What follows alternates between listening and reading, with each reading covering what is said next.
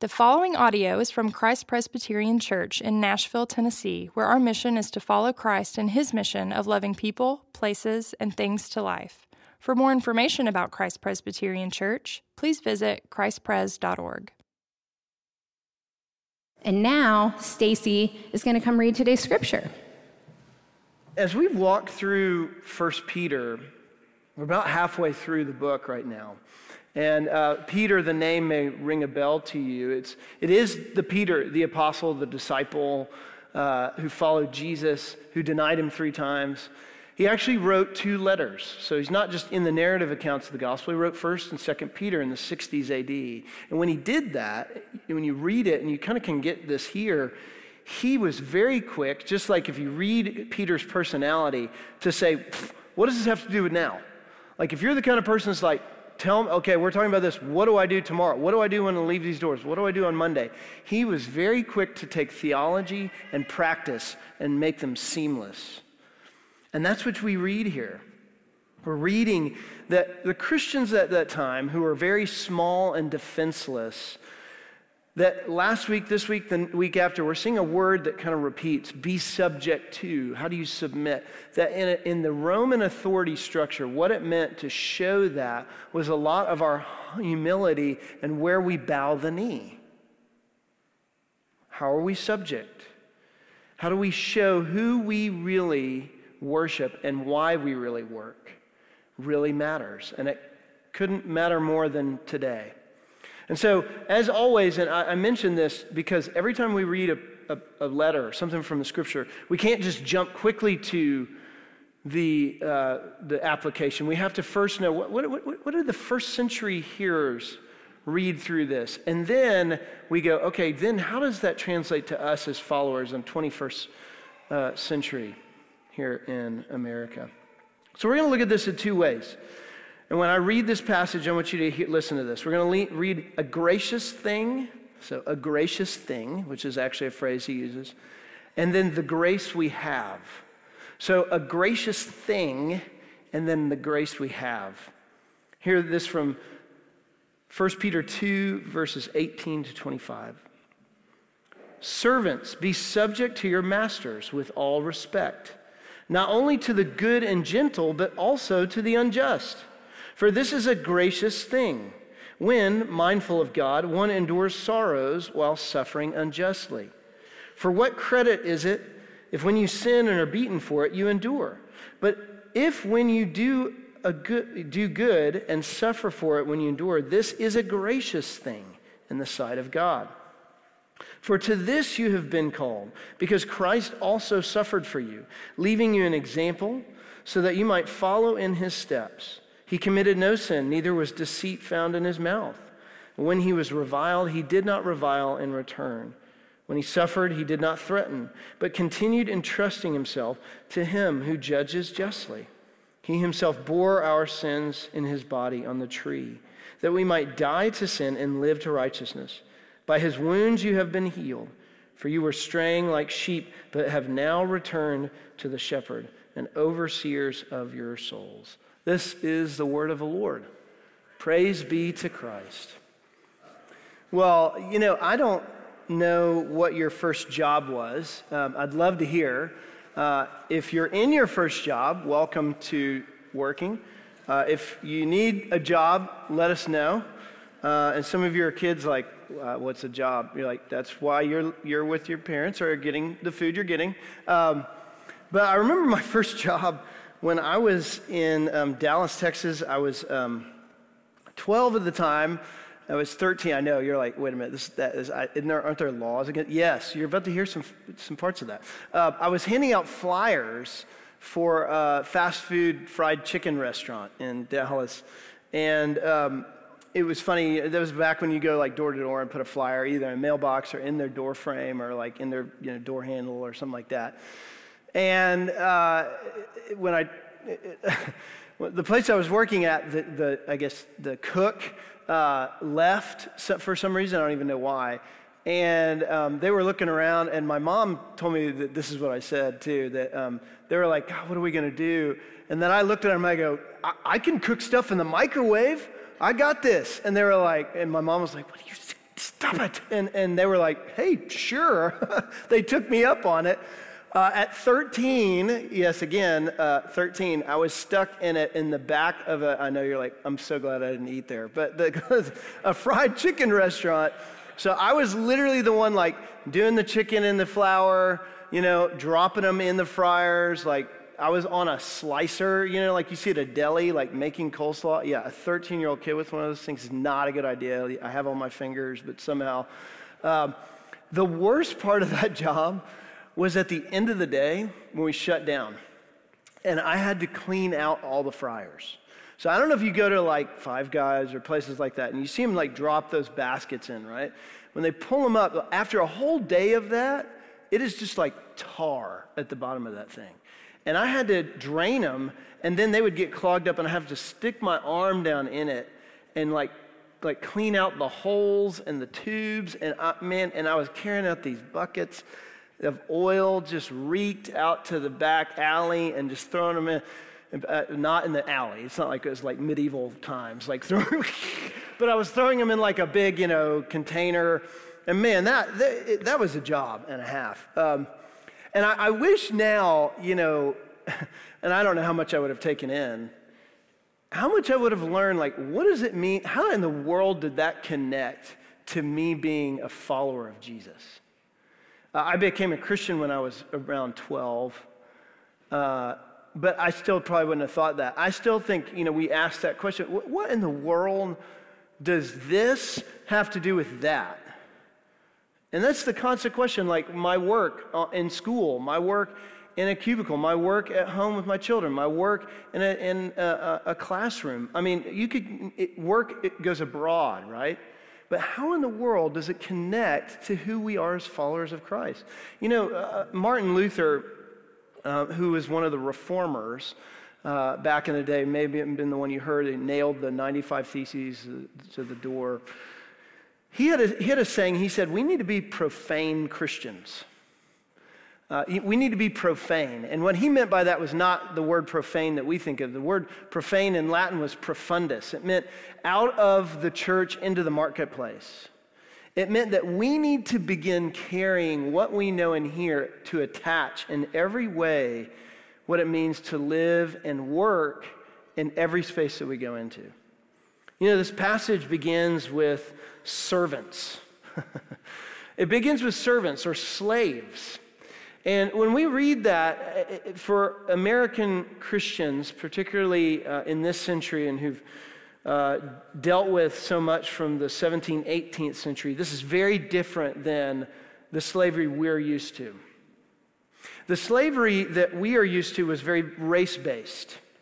It was based on kidnapping. It was based on an economy that you could not leave or get out of. First century slavery in Rome was something that was very different. It wasn't race-based. It was something you could actually grow in, hold positions in. In fact, a third of the population of all of the Roman Empire was actually slaves, many of which held positions, and some believe that Peter was speaking particularly to household slaves who could even be well educated as doctors, engineers, and other such positions. And often, wherever your master was in terms of society, there went you as a slave. So if your master was somebody who was of high notoriety or position, you as a slave would hold the same. You would have the same status and character went. But at the same time, what connects here is the fact that they were still slaves. They had very minimal rights, even though they could leave, but are often looked at as possessions. In fact, Aristotle said this once about slaves. He said that slaves were like cattle, and that it was almost impossible to mistreat them because they were possessions, not people. But one of the things that's profound about what is happening in this passage, when Peter begins, he says, as a gracious thing, in verse 19 and 20, he's trying to get them to see what is their position. Who are they? That they're more than possessions. In fact, the point that even Peter addresses slaves in this, and not even the masters, which he is by doing this as the undercurrent, he's actually holding them up in honor. He's actually giving them notoriety. He's actually saying you're not just a possession, you're a person. And you have been given this personhood, even not only as who you are, but in connection to who Jesus is. And that's what's amazing about this passage. It doesn't just say, here's be servants, be subject. It actually moves into who is Jesus as the ultimate servant. The reflection of who they are as slaves in that time was to reflect who Jesus is, and that their dignity would be upheld, that they aren't possessions, they are people. And a gracious thing, as it says twice, and it almost bookends this passage, is to say, what counts with God? In fact, I want to kind of almost throw that question back to us, is what actually counts with, what do you think God counts towards in your work? When he sees you at work and he knows you're at work, what do you think he counts? You think it's like sharing a verse with a coworker or someone? Is it simply making things add up? Is it being good in your work? I would say it's a very comprehensive understanding of that. That what Peter's trying to get us to understand is what God counts is how you handle the good of the gospel up underneath what is unjust within the workplace. And what this passage is not saying, and I want to say this up front because I think it's really important, is three major things. One, this is not an endorsement of slavery at all. In fact, in years past, some of these passages have said, oh, well, it's an endorsement or it's a blessing or it's maybe silent. No. This is a very different addressing of what does it mean to work as a 1/3 of people who actually entered into slavery voluntarily, sometimes to have work, whereas in American slavery, that was not the case. But this is not an endorsement of slavery by the Bible or anyone else. Second, if there's something that someone who is above us in authority speaks against that is in contrary to God's word and his authority, this passage and other ones, we actually saw this last week, the same exact thing. When it talked about government, is that we fear God and honor the emperor. We don't fear the emperor and honor God. We fear God. We listen to his words first, just as it says here. Be mindful of God, for this is a gracious thing when mindful of God first. Then we obey. If anything is in contrary to that, we are called to disobey and obey the ultimate voice.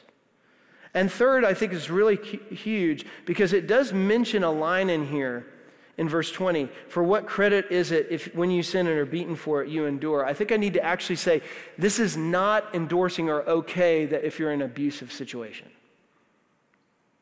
This is not condoning it. It's not saying stay in it. This is a very different understanding of what they were as slaves than being in a place where and they had less agency than we do in our workplace. But what it is getting at is how do we work? How do we enter into those places and get up underneath where sin has permeated, where work is affected by it? How do we manage ourselves at work? It says, servants, be subject. And actually the Greek of being subject is the same word. And you'll see this theme throughout as Peter kind of takes it and practically, seamlessly does this, is actually to tell yourself to be subject. So it's actually a voluntary subjection. It's telling yourself to be subject over and over and over. It means that even when you're in a place, in a posture where the job may not be what you want, there may be things about it you don't like, that he's saying that we are called to speak to ourselves to bend the knee, to be subject in places that we wouldn't want to be. And even for us who have a lot more agency to get in and out of jobs, that means a lot. That means a lot for us. See, Rome had what was called household codes. These codes that would organize and have certain codes for relational things. And you kind of see these. The Bible is actually taking that and rewriting them So why it starts with governing bodies and then moves to slavery and servants, and in the next weeks we'll see in the family and with children even, is to say, how are we supposed to work and live with the good news of the gospel, treated not like possessions but people, to enter in, that a gracious thing means that what does God credit? And he says it twice. He says, for this is a gracious thing when mindful of God, one endures sorrow while suffering unjustly.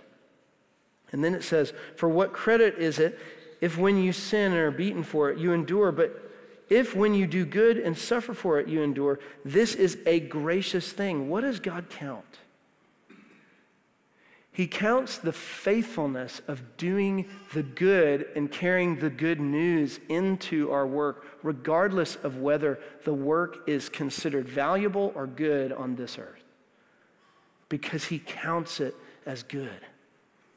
He considers it good. See, one thing we need to remember is that work is not sin.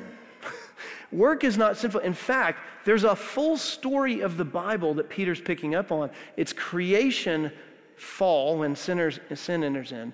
Redemption, Jesus comes and redeems. And glory, when sin is all gone. But we have to remember that work didn't start when sin came. Work actually started when creation happened. God himself as the great creator. And then gives man and woman creation to make and work and live. And then sin enters in. And then the thorns and thistles come. See, the Romans often thought anything material is just base. It's awful. Anything in this life that's material or tangible, just, and I think somewhere that seeped into our own idea and culture. That how does out there connect to here?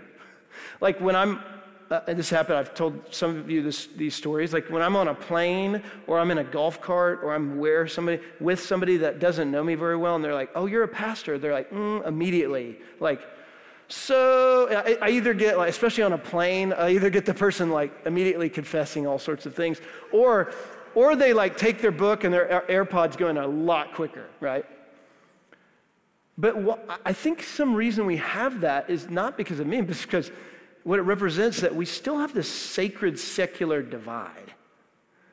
Like, oh, I can't say these things on the golf course as a pastor sitting next to me. Well, hey, guess what? I've probably said very similar things and probably will today. Very colorful. It's golf. But why do we do that? There's actually a guy named Simon of Stylites. He was an elder. I mean, this is like centuries and centuries ago. This guy started building platforms. We're talking way back in the day. And he was, in order to show his separation from the world, he began building platforms for himself. And he just kept building them higher and higher, as if to say, there's the world down there and then I'm getting closer to God. But we've done that with our work. And the Bible says, no, we're whole people. We haven't divided. He doesn't divide that here. Listen to what Peter's saying. He doesn't say, oh, there's that. He says, doing good in the face of it, where sin has entered in. Do you know God loves you, not just whether it's tied to church or not? God actually likes what you do. God loves that you work. Christianity isn't just prayer closets and Bible studies. The Genesis account of creation begins with them cultivating the garden, working tangibly with their hands. It's getting into that. In fact, the distinction between that is what messes it all up. And see, this is where it comes in, enduring through injustice, our workspaces. How do we make sense of the curse of sin in those workspaces?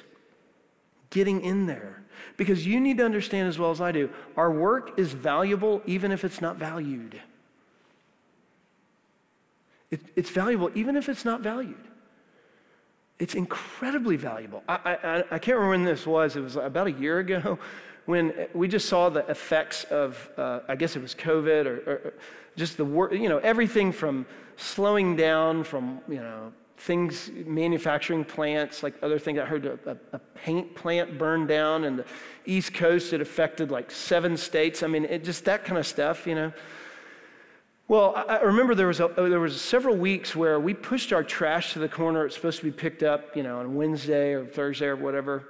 Never came.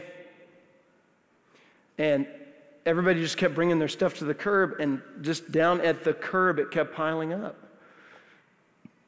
And we kept thinking, what's going on? Well, there was a shortage of people who are able to drive, and the needs were just too much. And oftentimes, those are the jobs that we look at and we go to other people around us and kind of say, well, you need to get a job, you need to work, so you don't have the... Why do we put those jobs in that position? Now, this is not like everybody's great job. It is. But the Bible is saying to us, the do what you love idea of work has permeated our culture so much that it's actually tainted our ability to actually care for a lot of this world and work well. We have so much agency to say, I don't want to do that job. In fact, now there's so many people wanting to hire for jobs that we may not want to have, and yet they need people for, because we're so good at saying, do what you love. And how that's corroded the idea of what Peter's saying is we're to love what we do. The whole idea of the Bible is to love what we do. It doesn't matter what it is, that you're to love what you do. When I'm carrying out awful, nasty oil buckets, how am I supposed to love that? Well, here's how. Let's talk about the internal and external struggle of the curse. Think about this. The thorns and thistles, how has it impacted us? That our insides are always tired. We're just tired. Some of you may be sitting here like, I am so tired. And maybe you're like, I got a good night's sleep, and my insides are just exhausted. I would raise my hand as one of those. So exhausted. That's part of this curse. The high of completing work, that high we get because we go to work as that master and say, it'll give back to us, and it does. But it's never satisfied, right? So you have to go back to it. We go back to it to complete, and it never seems to remain full. The reward is so transactional. It's something it gives back to us. It's probably one of the easiest places for us to go and get somewhat satisfaction. And yet that's why so many of us struggle as students, as workers, as parents, as teachers, as friends, because it is transactional. It's not relational. And yet we look to it that way, to give back to us in a way that we think will fulfill us, and it won't. And that's just the internal struggle. Let's think about the external. The people you work with. The personalities you go, God, I cannot believe I have to go sit next to so-and-so again. This kid, it's in my class. I cannot stand them. The authority, whether it's somebody, no matter what that person looks like, the authority over you, they're just like, this person just doesn't know what they're doing. It always seems like work just fights back, and because it does. I remember reading Andre Agassi, the famous tennis player, American tennis player, his book years ago. The very first lines of his book on tennis, I'm not ruining it for you, just so you know.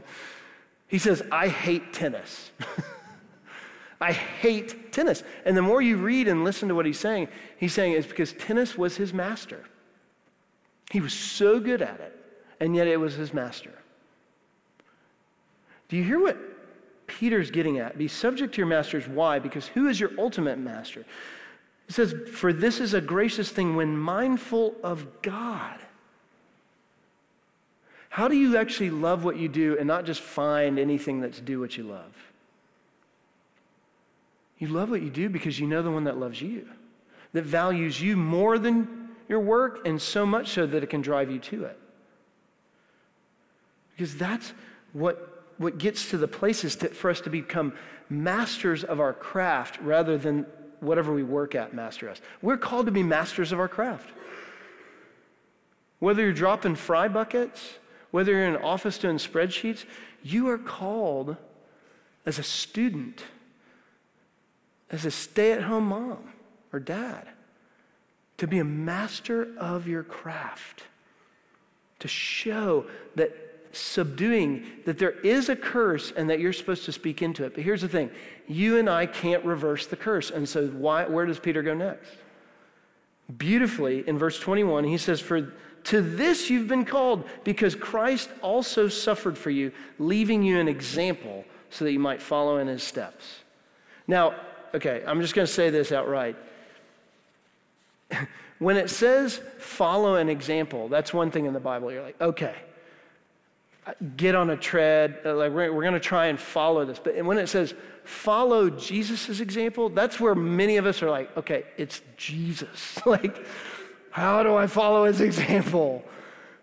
What in the world can I do? It actually is saying to follow his, to imitate, to step into.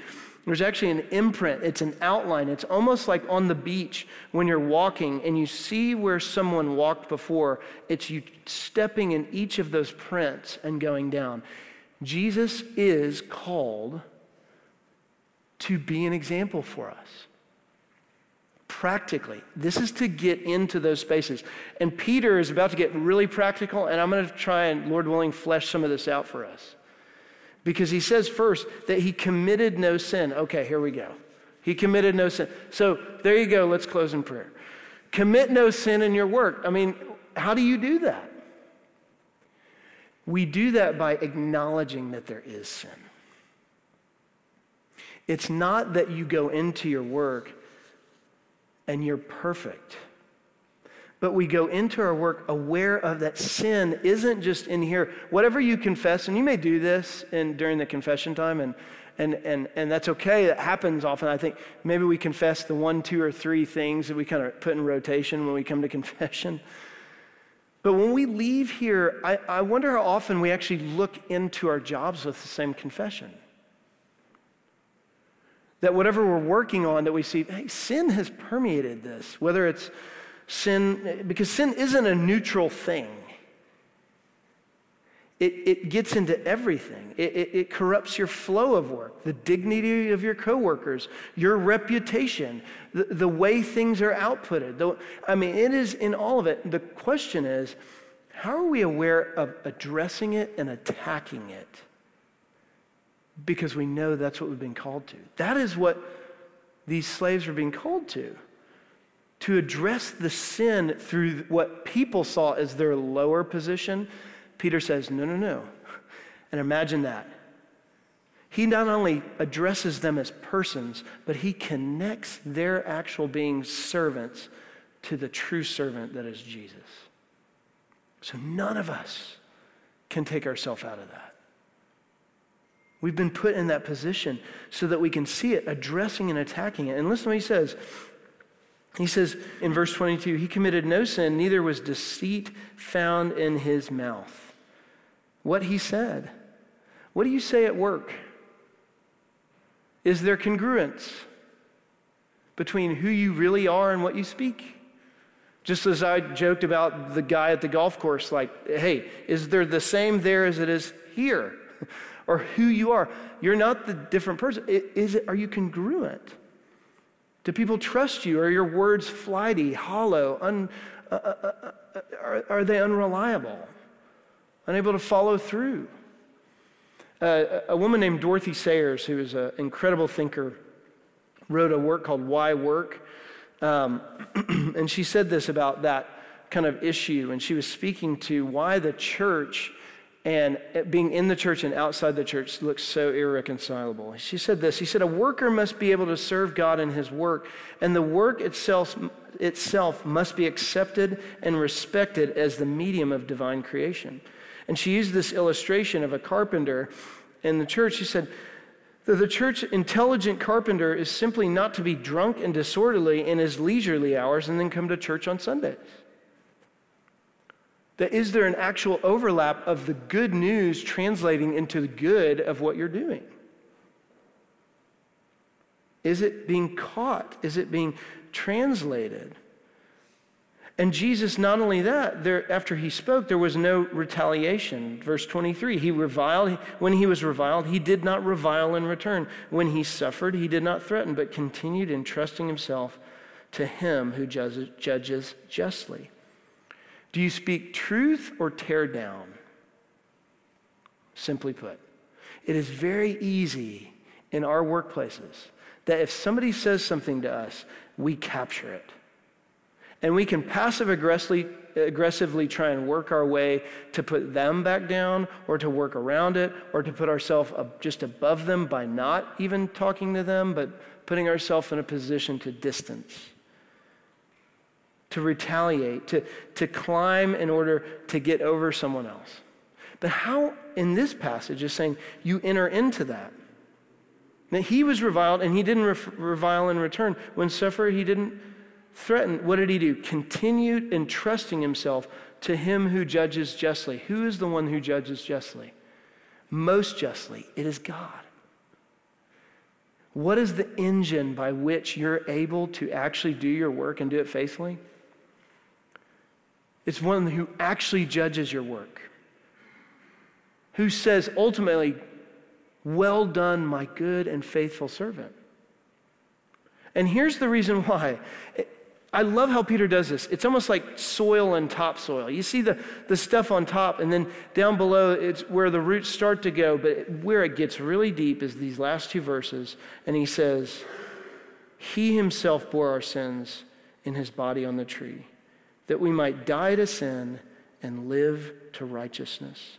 By his wounds you have been healed, for you were straying like lost sheep, but now return to the shepherd and overseers of your souls.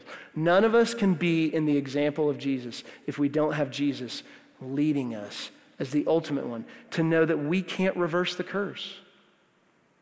There has only been one to do that. And here's what's incredible about this table. This table really fleshes out those last two verses. Because it says something interesting. Why would Peter say, the one who died on a tree? I mean, he could have said cross. I mean, he knew what a cross was. He'd mentioned the cross before. He says it in other places. Why a tree? Because the curse, and it says this in Deuteronomy, an Old Testament book, it's just lists of laws. It says, those who are hung on a tree are cursed, and cursed by the law. In other words, that whoever's put on that tree receives the curses for all the sin. And it is not you and I that bear it. What does it say? It says, he himself bore our sins in his body on the tree. You know as well as I do, any of the sins that you confessed earlier in confession can make you feel so heavy inside. Think about that one thing. And yet think about Jesus bearing every sin. So much so that he bears even the weight of our trying to reverse the curse, that he takes on the curse himself. So that we might, as it says, die to sin and live to righteousness. That sin no longer has the authority, the masterhood that it had before. So that we are free to live in righteousness, live towards the credit we have. That's what righteousness means. You're not zero, you're built up. You know, today is, and I'm going to finish here, is a Sunday that many of us may not recognize, but it's called Ascension Sunday. We celebrate Easter when Jesus rose from the dead. But Ascension Sunday is a Sunday we celebrate that Jesus actually ascended into heaven. We say it in the Apostles' Creed. And I don't think we think about this much, but Jesus, when he ascended into heaven and is sitting right now at the hand of God, he's actually in bodily form. That the curses he took, the sins he bore, he took those on, died, rose again, and sits bodily for us in all the tangible ways, all the ways that we think sacred, secular, there's a divine, Jesus is our advocate in bodily form right now. So that when we approach this table, you're approaching the one who's given his body and blood both now and forever. That you're tasting the one who reversed the curse so that you're free to live in righteousness in him. Amen? Amen. Let's stand together.